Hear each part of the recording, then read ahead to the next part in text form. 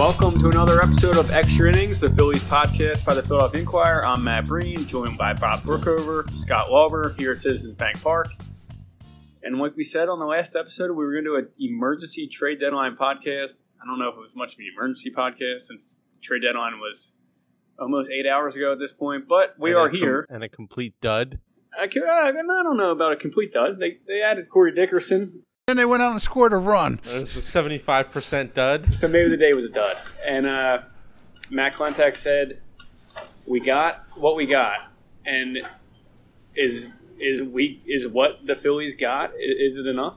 Was it my imagination, or did you sense like a little, like there was like some disappointment in his voice when he said it? Like, well, we got what we got, you know? And it kind of felt that way, I thought, during the day. Like, you know, it was kind of a dud of a deadline, like league-wide, other than a few things, Zach Greinke getting traded at the buzzer and whatnot. But, like, we got what we got. You know, they got kind of a fill-in, you know, or I shouldn't call him a fill-in, but sort of a guy who sort of fills in their offense a little bit, and that was that. The biggest disappointment, when you look at what the Astros gave up to get Greinke, they gave up a lot. I'm not even sure the Phillies could match that package.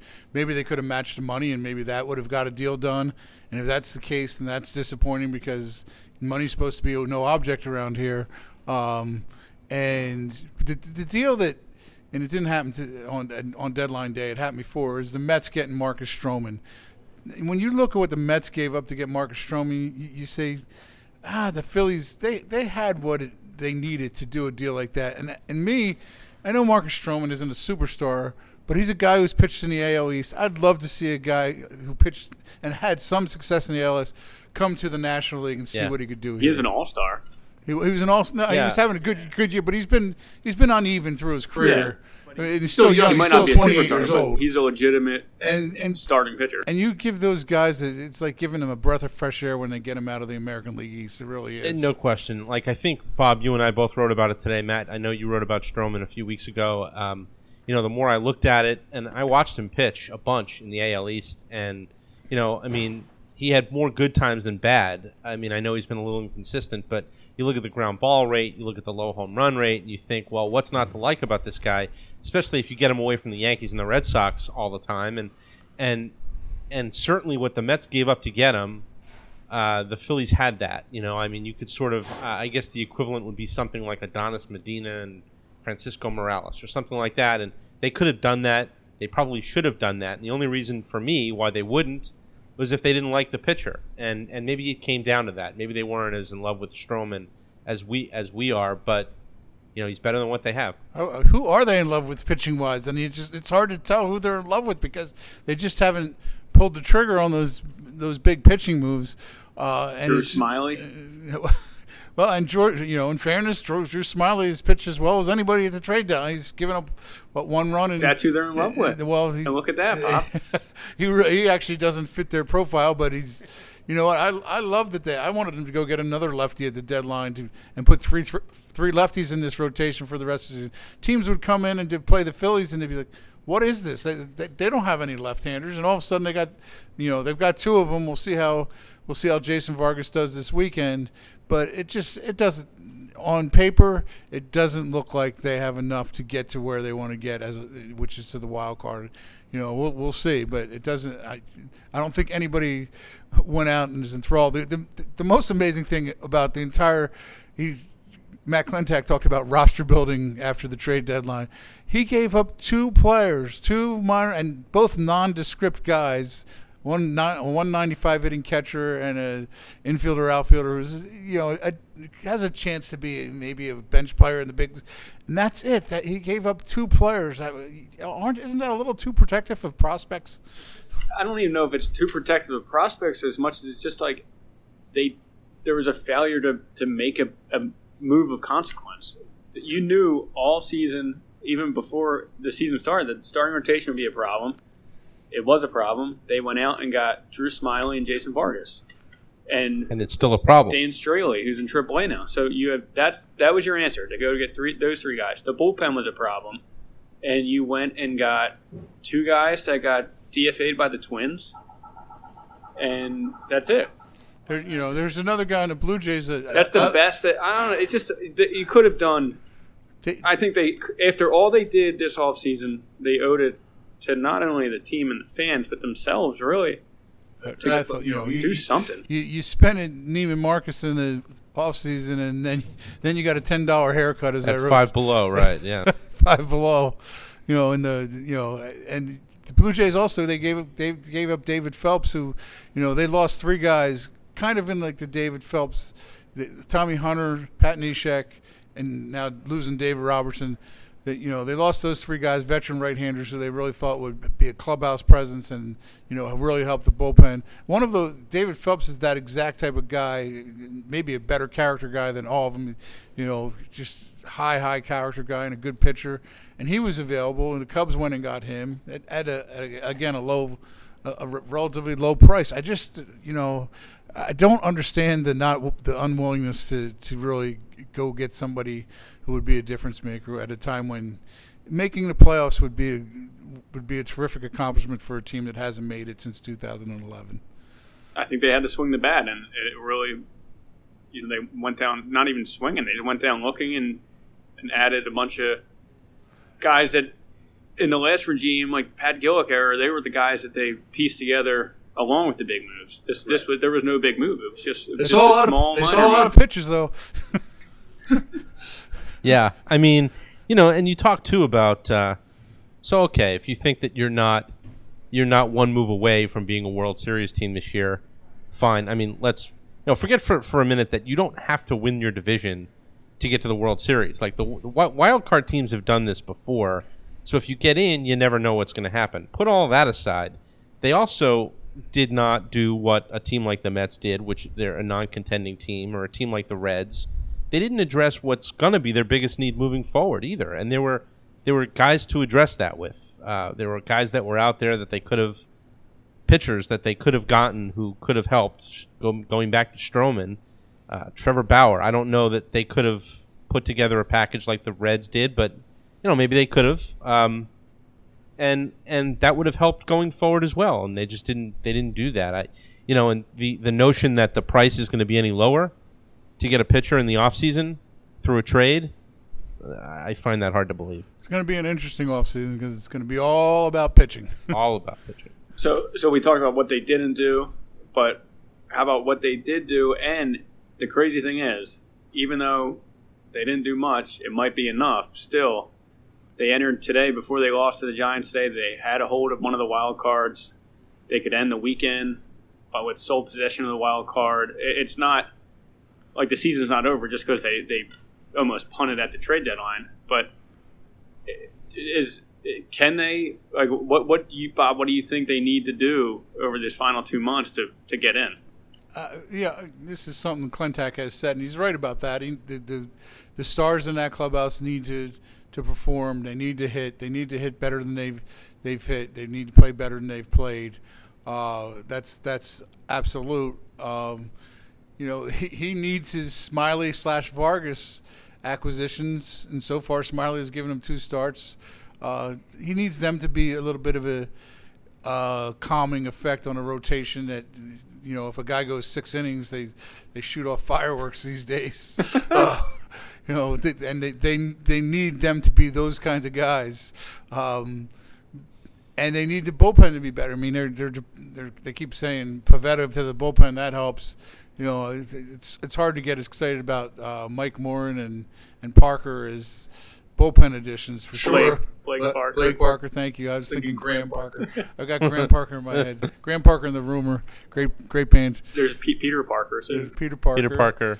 They tried to get Peter Parker. The price Boston was too University high. hockey coach Jack Parker. I once wore Parka in Alaska. But anyway, it's just hard to get excited about there's nothing sexy or exciting, unlike the off season when you get a Realmuto and a Harper and McCutchen. None of that here. None of that at the trade deadline. Yeah. It's funny. I wonder, Matt, you said maybe doing nothing was enough because here they are right in the thick of this wild card race that no one seems to want to win. after Drew Smyly pitched the other night, I put some numbers up on Twitter about what he's done since he's come over here, and I got reaction from angry Brewers fans who were like, well, we could have used this guy. And I was like, wow, if in Milwaukee they're talking about how they don't even have Drew Smyly, there are places like Milwaukee, like St. Louis, they didn't do a whole lot today, where I'm sure they're saying the same thing. What are you doing? We're in this thing. We have a chance to win the wild card, and we pretty much stood pat today. And so the Phillies aren't alone in the group of teams that just didn't want to go and do anything. And I guess they're all going to hang around and beat each other up and jockey for that last wild card spot, and who knows. So, it's not I guess that's the silver lining of all this, is that they're not looking around going, oh man, look how much so-and-so improved. Because, I guess you could say Atlanta got better, but they were way ahead anyway. And Washington, but whatever. Some of those other teams that they're sort of fighting with were just as inactive today. This is off track a little bit. You ask what can they do. I just keep looking to that last road trip of the season when they have to go to Atlanta for 3, Cleveland for 3, Washington for 5, and if they're in this tight race, and that's what 11 games all on the road before 10 days before you get the Marlins at home, which that's 2 out of 3 losses there. But that's 11 really tough games. If you're in the middle of a tight wild card race, that you wonder how they can get through that and get over the hump to be the wild card. A lot of time left until the end of September. Yes, but I'm thinking about it. You're a long-term thinker. I've always been a long-term thinker. So they added not much to the bullpen, but they did add Zach Eflin and Nick Pivetta to the bullpen, and it's been a mixed bag for both. Zach Eflin's first appearance tonight was not that well. Nick Pivetta's hasn't looked good. Scott, can either of these guys stick in their roles, and what kind of role do they even play in the bullpen? It's hard to have faith in either of them, given what we've seen from them lately in either role, starting or relieving. I guess based on just stuff alone, right? You'd have to, if you're going to bet on one of them, you'd have to bet on Pivetta, I guess, given that throws a little harder, and maybe the stuff could play a little bit better in a short burst out of the bullpen. But as good as he looked, I guess, over the weekend, and Matt Klentak practically gushed about it on that conference call on Monday. He gives up gives up 2 bombs on Tuesday, and here we are. So what is he? Is he a guy you're going to trust in the 8th inning or not? And it's just, I don't know. I have a hard time betting on either of them, but I guess I'd go Pivetta there as having potentially more of an impact in the bullpen. Could be a breakout guy in the bullpen. Oh, never mind. He's got to break out eventually. Yeah, somewhere. Yeah. That could be it. He has, to his defense, he's looked really good. And when he's looked good in the bullpen, he's looked really good. He's got terrific stuff. At some point, he really should break out and be a good major league pitcher. I'm curious to see what role Eflin has. If it's a piggyback role with Arrieta or Velasquez, but I thought tonight would have been the way to use him in that role, to use him at the piggyback with Velasquez. And Gabe Kapler said afterwards that's not the way they want to use him. Well, he basically said that you want to get his feet wet. Well, but he also said that this lineup, the Giants have a lefty-heavy lineup, and he wanted to use Morgan. For sure, but I think I would just use them. Just use the right. You're going to have to use them tomorrow. They're not going to use them tomorrow either, so you didn't get to use them. I thought they just use him. It's not like you're throwing him into the 9th inning for a save situation. He's going to pitch the 5th inning as if or the 6th inning as if he's starting. I would have liked to seen that this week, and I thought we were going to get to see that. So I'm kind of a little disappointed. Yeah, I don't know. It kind of reeks of being a little bit, overthinking a little bit in terms of if our starters are righty, and then we load up with lefties coming out of the bullpen when we get the starter out, we'll force them to change their lineup. Really? I know it worked with Smyly being the lefty, and then they brought in. Well, it didn't because Pivetta gave up the 2 home runs, but that was the idea. Was to sort of make them change their lineup. I don't know. It It's got. I think it reeks of some opener. Oh, right. There's just some overthinking. We've had that already. There's overthinking at the expense of like letting guys kind of know when they're going to pitch. And quite honestly, like, do you think Zach Eflin has any clue when he's going to pitch in this new role? Like, I don't really think he knows right now what he's supposed to do out there. How about the move that the Phillies did make today? Corey Dickerson. We talked all this time about what they didn't do, what they kind of did, but they actually did make a trade. They added Corey Dickerson, who, of course, he's a Phillies left fielder, so of course he's hurt. He has a groin injury. He's going to be eased into action. I don't know how serious the groin injury is going to be by the time he gets here, because he did play for the Pirates the last 2 games before he got traded. But he's left-handed, and he primarily plays left field. Jay Bruce, left-handed, primarily plays left field. Adam Hazley, left-handed, primarily plays left field. How does this work? How do you fit in Corey Dickerson in that mix once Jay Bruce is back, if he's back in that first week of August, which is next week? No, I mean, Corey Dickerson was mostly a bench player this year for the Pirates. What did he start, like 30 games, I think? He's been hurt, too. He's been hurt. He started like 30 games. It doesn't hurt to have another bench player, and it's a guy who's hit. He's been a good player over the course of his career. It can't hurt. Yes, there's some things they got to figure out there. They don't have a center fielder. It's just their best defensive center fielder is Roman Quinn, but he's hitting well below my weight. That means he's hitting below 150. Yes, that's right. Because I'm sure you have a little. I've been exercising. You got that heavy body problem that Eflin has. We know all about that. But no, he's So they've still got a center field problem, and they've got roster composition problems for sure. But you know what? He's a decent player. I don't know who they are going to give up another player, and his last name is Later right now. Maybe, but maybe yes. They gave up. There's a chance they give up a player to be named Later, but they didn't give up much for him. So he's an addition to the roster that's a decent major league player. Here's what I'd like to see them do. I'd like to see them let Adam Hazley play every day, at least for now, in center field.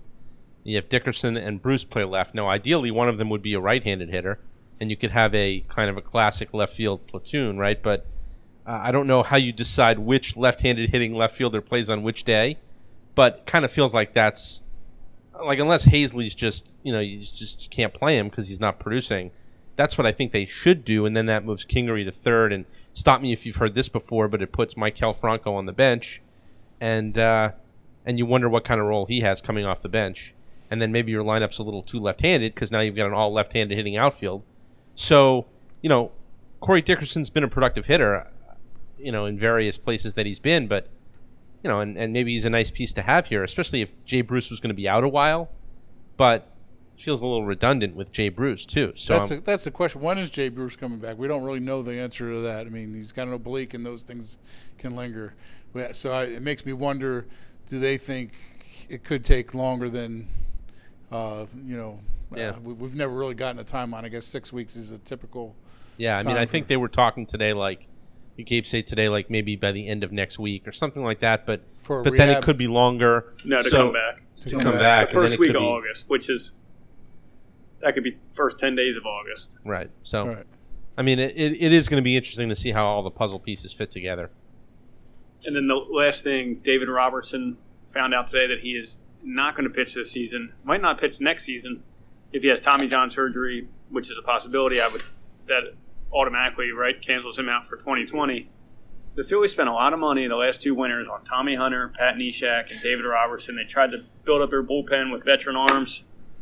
Do you think this is enough examples that that's not the way to build a bullpen, and that you have to almost grow your own bullpen instead of just going out and buying veterans?